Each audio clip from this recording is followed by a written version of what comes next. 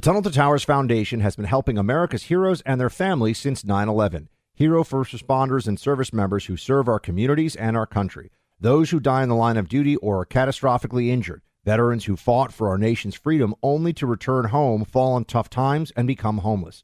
Heroes like Buffalo, New York firefighter Jason Arno and his family. Arno was killed while protecting his community battling a warehouse fire. He left behind his wife and a young daughter. In their darkest hour, Tunnel to Towers provided Arno's wife and daughter with a mortgage-free home. The foundation lifted a financial burden, enabling them to stay in the home where they made memories with their hero. Join Tunnel to Towers on its mission to do good. Support the families of America's greatest heroes, the families of fallen first responders like Jason Arno, plus Gold Star families with young children, catastrophically injured service members, and homeless veterans. Donate $11 a month at T2T.org. That's T2T.org. Hey, it's Will Friedle. And Sabrina Bryan. And we're the hosts of the new podcast, Magical Rewind. You may know us from some of your favorite childhood TV movies like My Date with the President's Daughter. And the Cheetah Girls movies. Together, we're sitting down to watch all the movies you grew up with and chat with some of your favorite stars and crew that made these iconic movies happen. So kick back, grab your popcorn, and join us. Listen to Magical Rewind on the iHeartRadio app, Apple Podcasts, or wherever you get your podcasts. Brought to you by State Farm. Like a good neighbor, State Farm is there. If you are an accredited investor, U.S. oil and gas should be part of your investment portfolio. Visit LabradorEnergy.com. Beyond the possibility to invest in a sector that historically delivers sound returns, when you invest with Labrador Energy, you may be able to structure your investment to offset active or passive income. According to many sources, U.S. oil and gas drilling remains one of the best tax-advantaged income investments available. Visit LabradorEnergy.com. You may be able to reduce your tax liability while investing in a sector that has historically delivered sound returns. Learn more at LabradorEnergy.com today. Offer for accredited investors only. Past performance is no indication of future results. Investing involves risk. Consult your legal, tax, and financial advisors and read the prospectus before making any investment decisions. Visit LabradorEnergy.com for the prospectus and more information. Without the ones like you, who work tirelessly to keep things running, everything would suddenly stop. Hospitals, factories, schools, and power plants, they all depend on you. No matter the weather, emergency, or time of day, you're the ones who get it done. At Grainger, we're here for you with professional-grade industrial supplies. Count on real-time product availability and fast delivery. Call, click Grainger.com, or just stop by. Grainger, for the ones who get it done. You're listening to the Buck Sexton Show podcast. Make sure you subscribe to the podcast on the iHeartRadio app or wherever you get your podcasts. With inflation and border crossings at record highs, it appears Americans are beginning to wake up to the disastrous performance of President Joe Biden. But no matter what the latest disaster is, there appears to be one consistent theme from the White House. It's always someone else's fault. I'll dive into this slow-motion train wreck of a presidency, only in year 2, in tonight's Hold the Line.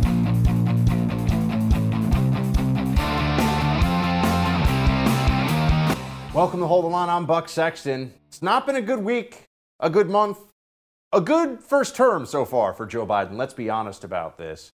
And the most recent situation that has unfolded is the demasking of people on airplanes, which should be just a good thing. Everybody should be happy about this, right? Masks don't actually stop the spread of COVID. We've been aware of this for almost 2 years now. It has been obvious to anybody with eyes and who was willing to look at the data and reality. But beyond that, it's a marker of the passage of the pandemic in so many ways. Psychologically, there's big benefit here. Oh, but the Democrat left is freaking out about this because, they want to wear masks still on planes. And so Joe Biden is now in a position where they have to figure out, this judge has forced their hand. Are they going to slap masks back on people on planes? DOJ has announced it will appeal the mask mandate ruling. The Department of Justice and Centers for Disease Control and Prevention disagree with the district court's decision and will appeal, subject to the CDC's conclusion that the order remains necessary for public health. Wait, but hold on. So are they appealing or not? You'll notice it's a contingent appeal because their left-wing lunatic base is, how can you get rid of masks on planes? They say, oh, don't worry, we're appealing.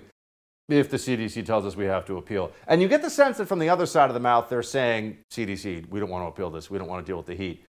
Because the one thing the Democrats want above all else is power, and they want to be able to evade accountability in order to maintain power.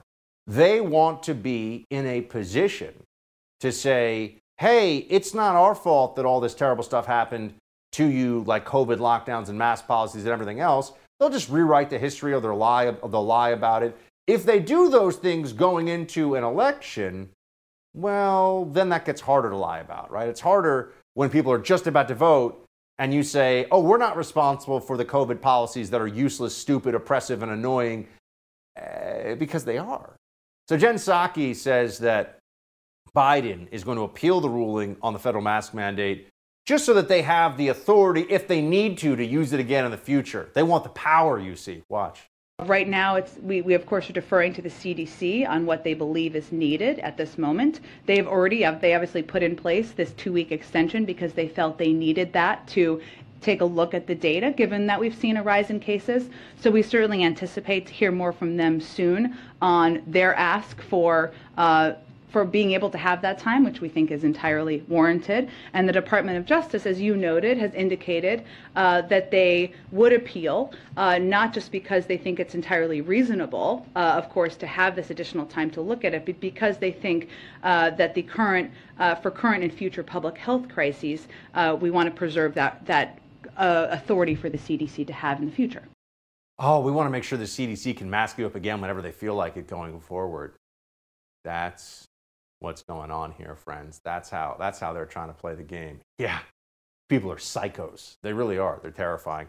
Anyway, but this is bad for Biden because it forces his hand, and people realize that the Democrat base, when it comes to masks and COVID, are a bunch of lunatics. But then there are other issues too, things that even Democrats recognize are a big problem, aren't good. Things like the high price of basically everything you need to live these days. So what does Joe Biden do? Now, remember, this is a guy who you would think would be talking about what a great job he's done, right? Because he was going to bring back normalcy, and he was going to help middle-class families and the economy grow up from the middle out, not the top down, all this other crap, all the talking points that old man Biden's been spewing for a while now. But the price of everything, including gas and food and rent and used cars, is really high. It got really high while he was president, so what does he do? This is Biden yesterday, blaming COVID. So let's be absolutely clear about why we have such high prices now. There are two reasons. First was COVID. The way the global economy works, if a factory in Vietnam makes computer chips and shuts down in Vietnam because of a COVID outbreak, it causes a ripple effect to slow down manufacturing in Detroit, where they need those semiconductors to build the automobiles. So because of the pandemic, we had disruptions in our supply of important materials. So prices went up. It is really stunning that guy is the president of the United States, to be honest with you. I mean, he's just so clearly not up for this. And the people that have put him in this position, it's grotesque, but they'll do anything for power, obviously. So he's blaming, there's COVID. Oh, and there's also putting the blame for inflation on Vladimir Putin. Watch this one. And the second big reason for inflation is Vladimir Putin. Not a joke. Putin's invasion of Ukraine has driven up gas prices and food prices all over the world. Two major bread baskets of wheat in the world were Ukraine and Russia. The United States is number 3, and Canada number 4. Well, we saw the most recent inflation data. Last month, about 70% of the increase in inflation was a consequence of Putin's price hike because of the impact on gas and energy prices. I'm doing everything I can to bring down the price to address Putin's price hike. Putin's price hike. Yeah, they came up with this. The poll-tested, focus grouped, political consultant, Putin's price hike. That's really going to do it.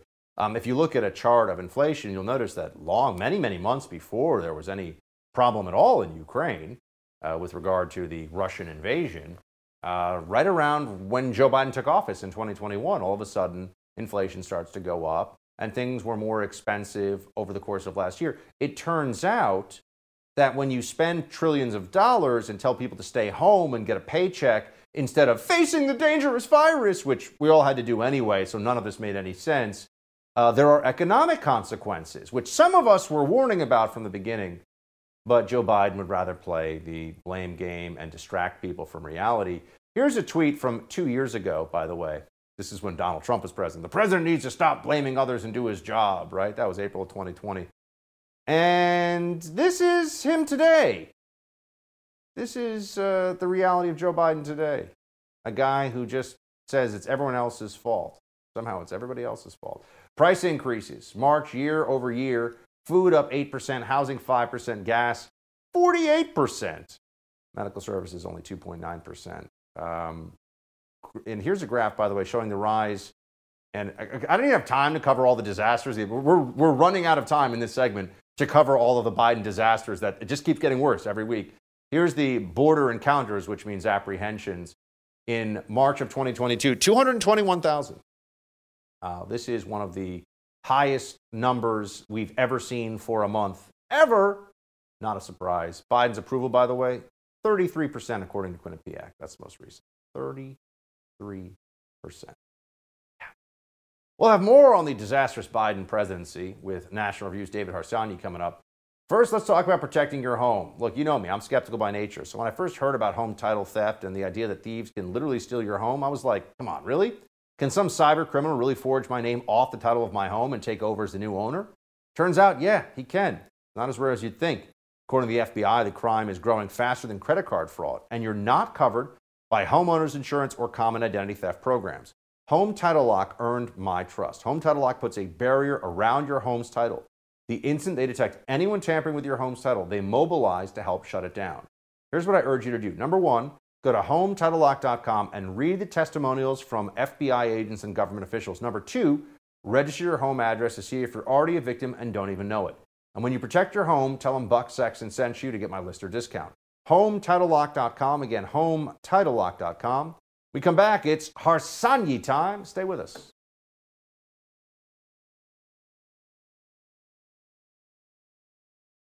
Facing total failure on nearly every critical issue facing our country, President Biden's approval ratings have tanked since he took office back in 2021. The latest Quinnipiac poll numbers have him at just 33% approval, down from his high of 51% of February last year. Despite his administration's best efforts to point the finger at anything and everything other than failed policies that he and the folks around him, his handlers, are responsible for, blame game doesn't appear to be working with the American people. Joining me now to talk about it, senior writer at National Review, David Harsanyi. David, thanks for being here. Always a pleasure. Thank you, Buck. It feels like the talking points aren't even working for the intended audience anymore. Everyone's kind of looking at the Biden regime, as we like to call it, just to irk them a little bit, and saying, this is a mess. Well, yeah, I think because a lot of the problems that they're dealing with, inflation, for instance, predates obviously Putin's invasion of Ukraine. So to try to blame it on them or on corporations that have been going on for 10 years without, or 30 years without this kind of inflation, now blaming them for gouging, it doesn't. I don't just think inherently make any sense for people, even who are sort of apolitical. There's always going to be a small embedded group of partisans who support the president no matter what. But anyone who has sort of any is a slightly apolitical or doesn't care enough, it doesn't make any sense. And I think what makes this incredible, for me at least, his unpopularity, is that he was literally handed a slam dunk recovery, right? Like everyone knew once you opened the economy, it was going to be a recovery. It was a man-made recession. I mean, they're all man-made, but you know what I mean. It was a state-impelled recession. And yet he messed that up on almost in every way. He was, just because he felt like he needed to placate the far left with spending, et cetera. And so he deserves all the credit for what's going on right now. Here's Biden saying that more jobs were created during his first 14 months than any other president in history. Check this one out. So look, we're making progress. Over the course of my presidency, our recovery so far has created 7.9 million new jobs. More jobs created over the first 14 months than any president ever. Over 420,000 manufacturing jobs. unemployment rate is at 3.6%, down from 6.4%. Can I just say, if he is, and I do believe he is, counting jobs that went away because they had to, like in the service industry, because you're at restaurants shut down, I think people figure out that the books are cooked. Yeah, I mean, people have mentioned this, but it's like an arsonist taking credit for building a house after it's burnt down. I mean, he was for, and Democrats were for, and many Republicans as well, supported the shutdown of the American economy that did nothing other than kill jobs and make us poorer in many ways. So you don't get credit for simply opening it up. You don't create any jobs. Now, of course, the presidents don't create jobs anyway. What they do is they do no harm, right? They stay out of the way. And he couldn't do that. He pumped money into the economy when we knew it was going to be hot already. And now, what happens, obviously not all his fault, but still partly his fault because he wanted to pass another $5 trillion bill. So he can't take credit for that. And I don't think anyone with a brain believes that. And so I think that's why you see his numbers at historic lows. By the way, Biden also is beset with some concerns about energy prices, inflation, and the general economy, despite his claim to have created more jobs than anybody else. But here he is calling on Congress to lower family utility bills while lowering the debt. I don't know. I'm just going to let him say it, and you could tell us how this is supposed to come together. Watch. Beyond gas prices, I've called on Congress to move immediately to lower the cost of family utility bills, prescription drug bills, and more, while lowering the deficit and reducing inflation. That would make a big difference for families. We can do a lot of these things without raising a single penny on taxes of anyone making less than $400,000 a year. Nobody making less than $400,000 will see a single penny in their taxes raised. It's the best way Congress can address inflation right now.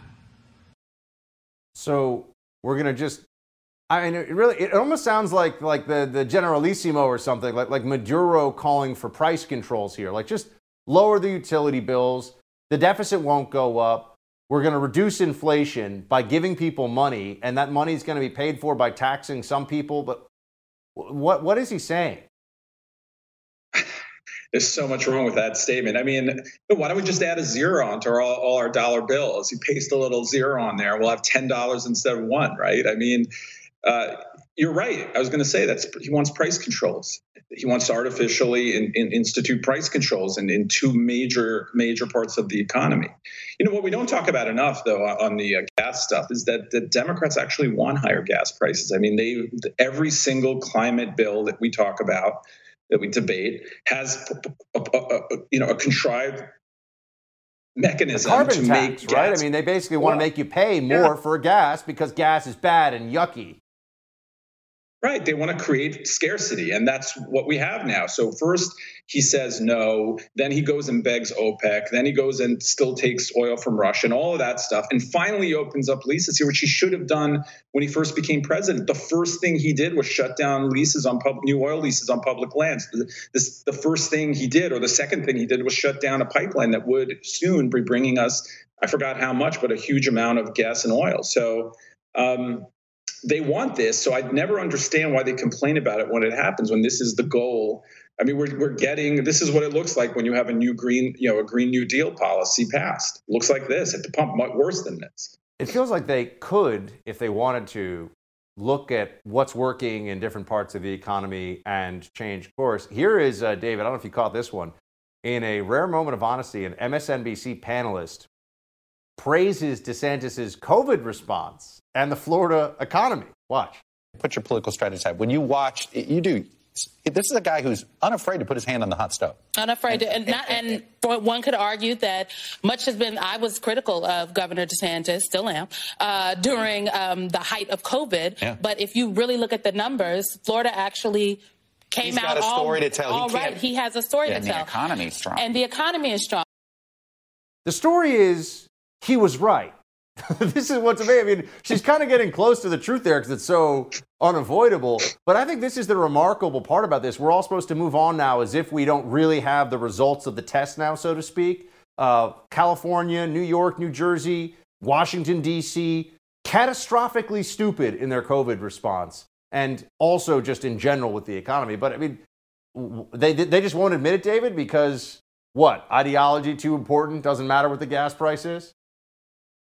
Well, first, I'd like to say that 13 states, I think, have reached the employment levels they had pre-COVID, and 12 of the 13 are Republican states, because they were far less inclined, for the most part, not all of them, to engage in the kind of widespread shutdowns that we saw, left-wing, governments do in left-wing states. So I think that obviously, when you look at the numbers and the data, Florida, I think, is somewhere in the middle when it comes to COVID, fatalities and et cetera. I mean, they're in the middle because, and think about this, though, Florida actually has a very, an elderly population. So they probably, would do better if they had the sort of average population see in other states. But so, yeah, they've done well. We have the data now, and they still talk about him like he was Hitler or something, because he essentially, I don't agree with everything DeSantis does, but he really understands and doesn't seem scared, and hasn't since the beginning of COVID, to take on these these policies that everyone, that the experts tell us work, and et cetera. And I think that people appreciate that, conservatives,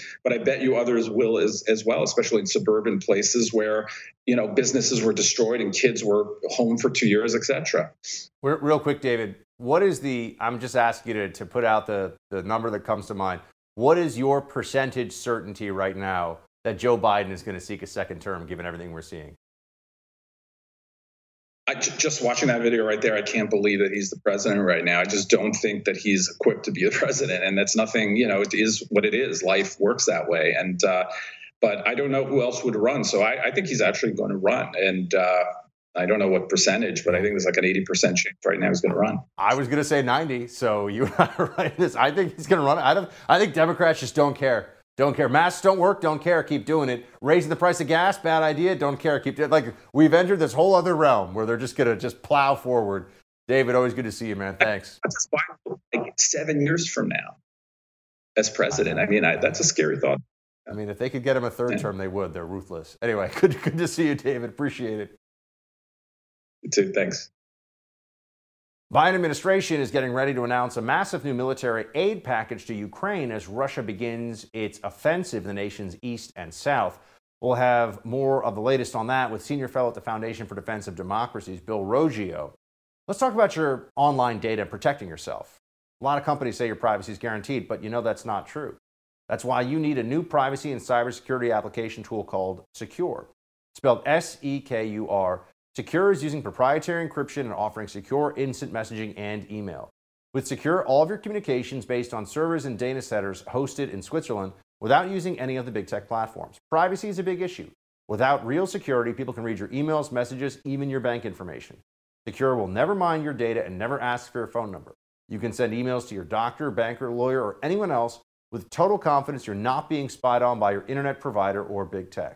Secure is your solution to stop the constant theft of your digital identity. It costs only $5 for the messenger, only $10 for the messenger and email combination package. Go to secure.com and take back your privacy today. That's SEKUR.com and use promo code BUCK for 25% off. We'll be right back with more. Hold the line.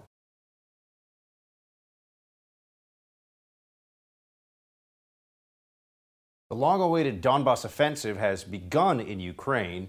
Russian forces are pushing forward in the nation's eastern area in an effort to regain some of the lost momentum and to gain control over two Russian-speaking provinces. Meanwhile, the Biden administration is getting ready to announce yet another massive military aid package to Ukraine to assist in their fight against the Russians.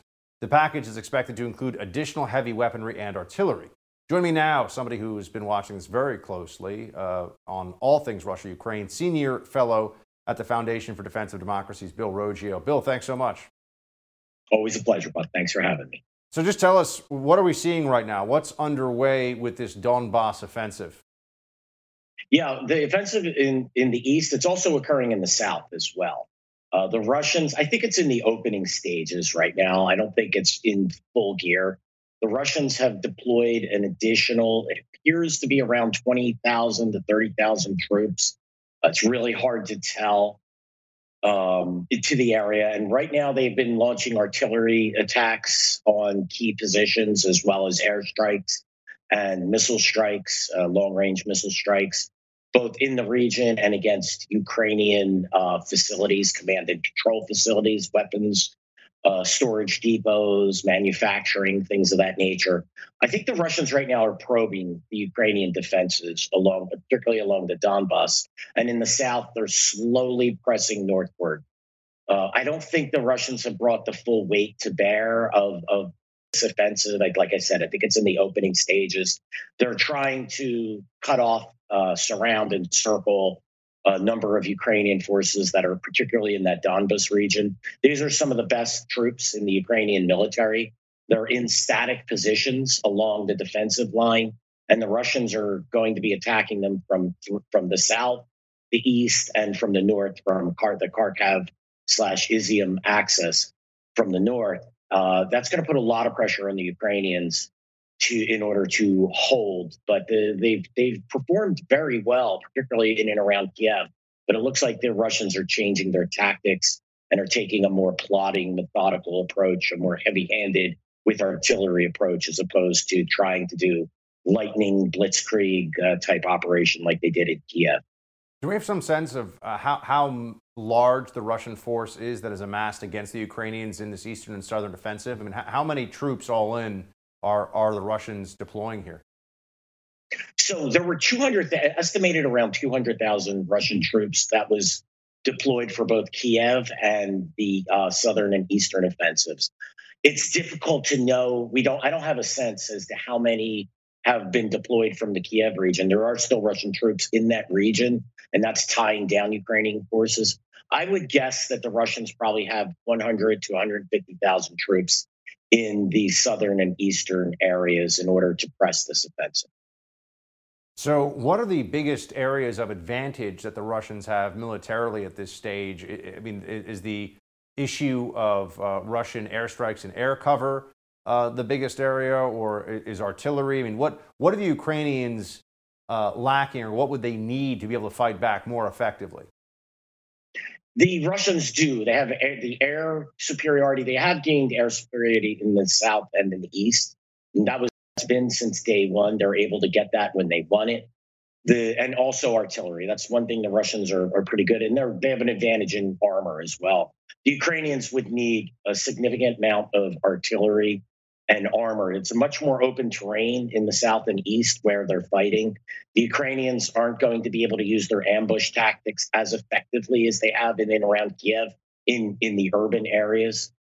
So the Ukrainians are definitely in need of more armor. We hear a lot about the Russian losses, but we haven't heard about is the Ukrainian losses. And they've had to have lost a significant amount of artillery and armor. And a lot of that was redeployed to the Kiev region in order to defend the capital, as they should. The Russians also have the advantage of shorter logistical lines, and they're attacking from three directions. Whereas in the case of Kiev, they were only coming at it from two directions, from the northeast and then from the north as well. Here is White House Press Secretary Jen Psaki giving an update on weapons being provided to Ukrainian forces. The president continues to, has no plans to send troops to fight a war with Russia. He doesn't think that's in our national security interests, in the interests of the American people. And so what our focus has been on has been obviously providing this historic amount of security assistance, military assistance, weapons to the Ukrainians that has helped them effectively fight this war, and economic assistance as well. There were 4 planes that arrived of military assistance over the course of the weekend. Another one is supposed to arrive today, if it hasn't already, from the $800 million package the president announced. So just to give you a sense of our efforts to continue to get more assistance in. So what are the primary things that we are giving to the Ukrainians that are particularly necessary for their defense? And also, are we training Ukrainians now? There's been some reporting, some early indicators that was at least being discussed. Yes, all indications we're training about 50 Ukrainians. One of the key weapon systems is 18 howitzer artillery systems and 40,000 shells to go with it. But the Ukrainians are used to Russian equipment, so they need to be trained. They're being trained in an outside country, likely Poland or Czech Republic. It would be my guess. And so they're being trained, and then they're going to have to go back into the country and train others to use those systems. You can't train on these types of systems overnight. They do take time. It could take weeks. to get the Ukrainians to be adept at using these systems. The fight is now, so this is a bit of a problem. Also, the U.S. is providing Javelin anti-tank missiles, but again, that won't be as effective as they were in Kiev, in the defense of Kiev. And other drones, the Switchblade drones are being provided and whatnot. Some of this assistance that's coming from the former Warsaw Pact countries, the Eastern European countries, they're getting some aircraft and armored vehicles, tanks. Those the Ukrainians do know how to use. That'll be more effective for the Ukrainians. The question is how much and how quick can they be transported to the theater? This is where the Russians have the advantage in logistics. The Ukrainians have a very long logistical supply line to get to the fight into the south and east.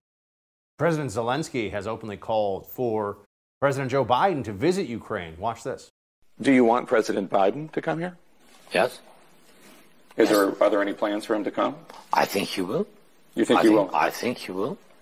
And I think but it's his decision, of course, and about the safety situation, it depends. But I think he's the leader of the United States, and that's why he should come here to see. Do you think he will? I suspect he won't, not in the short term. The battle for Kiev is only over for a couple of weeks. The Russians are still launching airstrikes in the region. The president's security team and the U.S. military would be very much against this.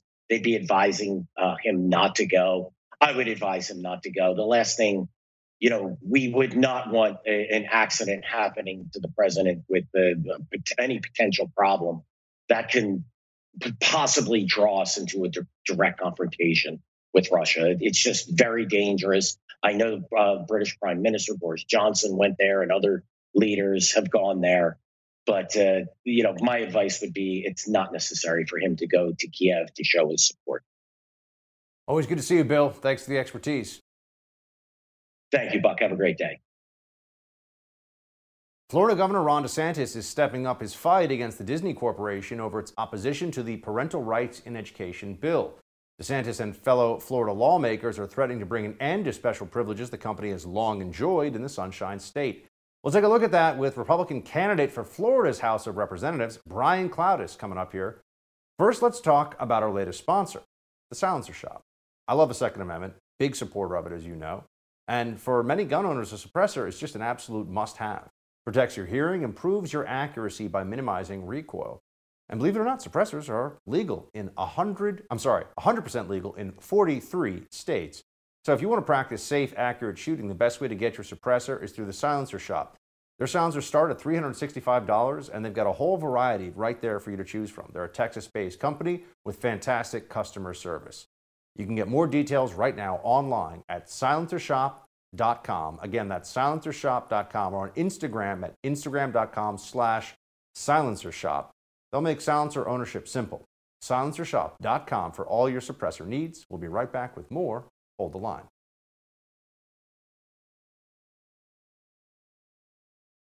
I am announcing today that we are expanding the call of what they are going to be considering this week. And so, yes, they will be considering the congressional map, but they also will be considering termination of all special districts that were enacted in Florida prior to 1968, and that includes the Reedy Creek Improvement District. Florida Governor Ron DeSantis' battle with Disney took an interesting turn yesterday when he announced that lawmakers will consider repealing the self-governing status for Disney's properties. Earlier today, the Florida Senate passed the bill that would dismantle the special privileges Disney has enjoyed since the mid-1960s. So what does this mean for the Sunshine State going forward? Let's ask GOP representative candidate in Florida's District 6, Mr. Brian Clowdus. Brian, good to see you. Good to see you, Buck. First, let's talk about this, all right? So what would ending the Reedy Creek Improvement District, which is what Disney is situated on, the physical area where you find Disney World, what would that mean, and is it the right move? I definitely think it's the right move. I think it shows that Governor DeSantis is serious. He will not be played by Disney. I mean, the main thing is it is a huge financial hit to Disney. Disney has enjoyed about $10 million per year in tax breaks, but with dissolving this, it means that they are going to have to play by the rules of every other law-abiding company. And here's the thing that I think Disney made a historic mistake. They could have just remained neutral. They could have just said nothing. They could have not gotten political. But the second they chose to come out and align with this far left woke ideology, I mean, I think we just said enough is enough. And I think the only thing that Disney will really react to is dollars. I mean, we see they have no problem taking money from countries overseas where it's illegal to be gay. And they've taken this completely false narrative. They've demonized now Governor Ron DeSantis, and they've just created a lie. So I think our governor is brilliant because he knows the only thing that's going to actually wake up Disney is dollars. And we are talking over $10 million a year in tax breaks that they will no longer have the luxury of receiving. In addition to considering the repeal of Disney's special district status, DeSantis is calling on state lawmakers, which you may be one yourself here soon, Brian, if people vote the right way, to review a carve-out that Disney received that exempts the company from a law targeting alleged censorship by big tech companies. Can you tell us about this at all? Yeah, so again, Ron, he is anti-tech censorship. When he was working on this bill, he had to negotiate with Disney, and they struck a deal where Disney would have a carve out and be exempt from this big tech censorship. And now after what has happened, and after Disney has been so vocal about, not supporting the Don't Say Gay bill, the governor's now coming out and encouraging lawmakers to take that exemption out for Disney. And I just think it goes to show that Disney thinks that they're above the rules. They get exemptions, tax exemptions, they get exemptions from this big tax issue, but no longer are they going to get all of these special exemptions because you can't bite the hand that feeds you.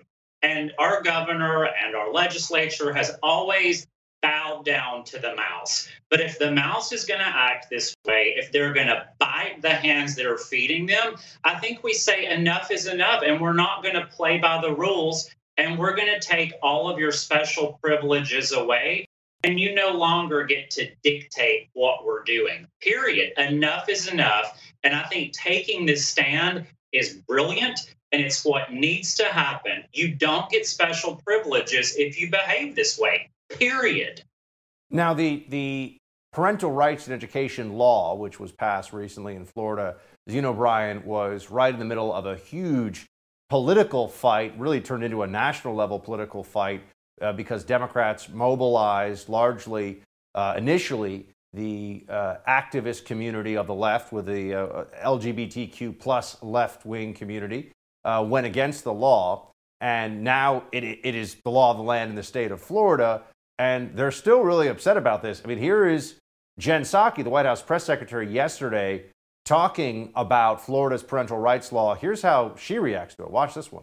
I'm going to get emotional about this issue because it's horrible. But it's like kids who are bullied, and like all these leaders are taking steps to hurt them and hurt their lives and hurt their families. And you look at some of these laws in these states, and it is going after parents who are in loving relationships who have kids. It's completely outrageous. What is she talking about? I mean, has she? It honestly doesn't sound like she has read the bill. It's the classic left-wing playbook. They just use their emotions. She's there, with her acting coach, I'm sure, getting all of her tears to come out. Oh my gosh, this is child abuse. I mean, when they don't have facts, they turn to tears. They have literally lost their marbles. I think they're unraveling too because our federal judge just turned over masking on airplanes. So I think they are losing control left and right. And the way they combat this is to use emotions and feelings and paint people on this side of the aisle to be tyrants, to be anti-LGBT. I mean, it is just what they do. Again, she has not read the bill. She has no idea what she's talking about. It is feelings over facts. And guess what? People are waking up to it. We're not fooled anymore. Brian, is there any conversation that you pick up on just in the general discourse right now about people from within the gay and lesbian community who are recognizing that there seems to be a desire on the left to make it seem like anything that opposes transgender indoctrination or transgender medical procedures even for children is anti-gay? This is a part of it that feels like never gets discussed. This is the tactic that the Democrats use. If you're opposed to, as Ron DeSantis, by the way, with the recent state guidance from their health department is, if you're opposed to transgender surgery for, let's say, 10, 11, 12-year-olds, the Democrats frame this as being anti-gay. What is that all about? I mean, I think it's actually a positive because you have so many people who are gay that say it's the least interesting thing about them. They don't align with this LGBTQ alphabet soup movement. You know, so I think you're seeing more and more people start to say, hey, this doesn't feel right. I don't align with this community. Right. So that's why you're seeing so many people from the LGBT community come out as conservative and align themselves with the Republican Party. I think it's always interesting that you see more like white heterosexual people telling the gay community how they're supposed to feel, the same way that white liberals always want to tell the Black community or the Hispanic community that they're marginalized, they're victims. Well, guess what? Most sane people who are gay, lesbian, bisexual, or transgender think that what is happening currently is absolutely absurd, and we don't want to be told how we're supposed to feel. So I think actually all of this far left movement is actually a positive because you've got so many people aligning with facts, aligning with sanity, and anyone, I don't care if you're straight, gay, lesbian, whatever, anyone who can agree with this indoctrination of children is just an absolute lunatic. And you're seeing so many people who are more center tick on over to the right. And I think we are going to see historic red wave outcomes in 2022. And I'm actually very thankful because the crazies are exposing themselves and the non-crazies are getting vocal and using facts over crying and emotion. We're done with it. Yeah, we need as many folks as possible to join us, Brian, on Team Not Crazy. Pretty straightforward. So, Team Not Crazy. Good to see you, man. Thanks for being with us. Good to see you, Buck.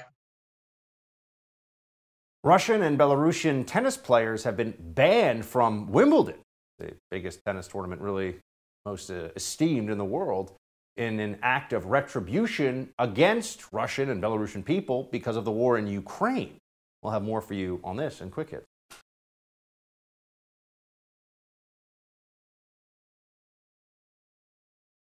The Washington Post's Taylor Lorenz shows their hypocrisy once again, and Russian tennis players have been banned from Wimbledon. We got those stories on Quick Hits. Let's get right to it.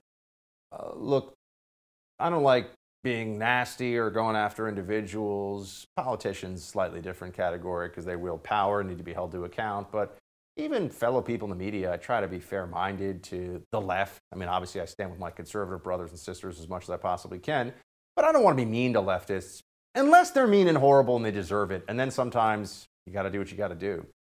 Taylor Lorenz is an awful journalist who tries to ruin people because it advances her career, and she lacks self-awareness at an almost superhuman level. She recently exposed the libs of TikTok, anonymous social media creator, if you will, the anonymous creator of the Libs of TikTok account. And then there were even people with the same name as that creator who were getting death threats. Their family was getting death threats. But that's so strange because Taylor Lorenz wants people to understand that it's bad to dox people. Here she was recently on TikTok herself. A bunch of people are asking if I'm going to write about the West Elm Caleb story. No, I'm on book leave. I can't keep writing pieces for the New York Times. I literally do have a lot of deadlines. But journalists who are writing about it please speak to people with experience in online harassment. I'm not gonna lie, I've been pretty horrified by a lot of the media coverage of this. A lot of people are just aggregating some of the cruelest commentary online and whipping it all up into a news story with absolutely no comment from Caleb or nuance about the situation. The top story on Google yesterday was literally this House Beautiful story that doxes Caleb, puts his full name in the story, zero comment from this man. After this whole article gleefully encourages this online harassment and doxing campaign, they literally use him to sell West Elm furniture through affiliate links. Once again, commercializing a harassment and doxing campaign. I think the media needs a total wake-up call in the way that they cover online harassment, and this is just the latest example of it. Someone needs a wake-up call, that's for sure. There she is telling you this is bad. She just doxed somebody herself and keeps doing this, but she's a Washington Post reporter and has the second richest man in the world writing the checks so that she can destroy people who are enemies of the left and feels good about that somehow. This is unjust. Russian and Belarusian tennis players, this is from the AP, have been banned from competing at this year's Wimbledon tournament because of the war in Ukraine. The move means that second-ranked Danil Medvedev, will not be able to play at the grass court Grand Slam tournament. This is wrong. This is just wrong. I don't know what else needs to be said about it. They're punishing people. In some cases, these are Russian athletes who have spoken out at real personal risk against the war. They're banned too. Everybody's banned from Russia. They're not Russian government employees. They're not members of the Russian military or the Duma, the Russian parliament. They can't play tennis because of where they happen to be born, where they hold citizenship. Does anyone really think that what's this going to do? In fact, if anything, it's going to make the Russian people who maybe are on the fence about Putin in some ways or have their concerns about him say, well, is the whole world against all of us now as Russians? It's not just our government that's the problem. Not good, folks. Also in the not good file, very different, people who will not let the masks go. There are some folks out there who really will not stop wearing the mask. Valerie Jarrett, remember her from the Obama administration? Wearing my mask no matter what non-scientists tell me I can do. Good, wear the mask. And clearly she needs to wear it forever because there will always be pathogens in the air that can infect people and could even theoretically kill people. So wear a mask forever for the rest of your life. We'll see how long this lasts for, by the way. The people that are, I'm going to wear a mask forever. Sure. See them probably next week. They'll be at some fundraiser unmasked. That's it for tonight's Hold the Line. The No Spin News with Bill O'Reilly is next. Shields high.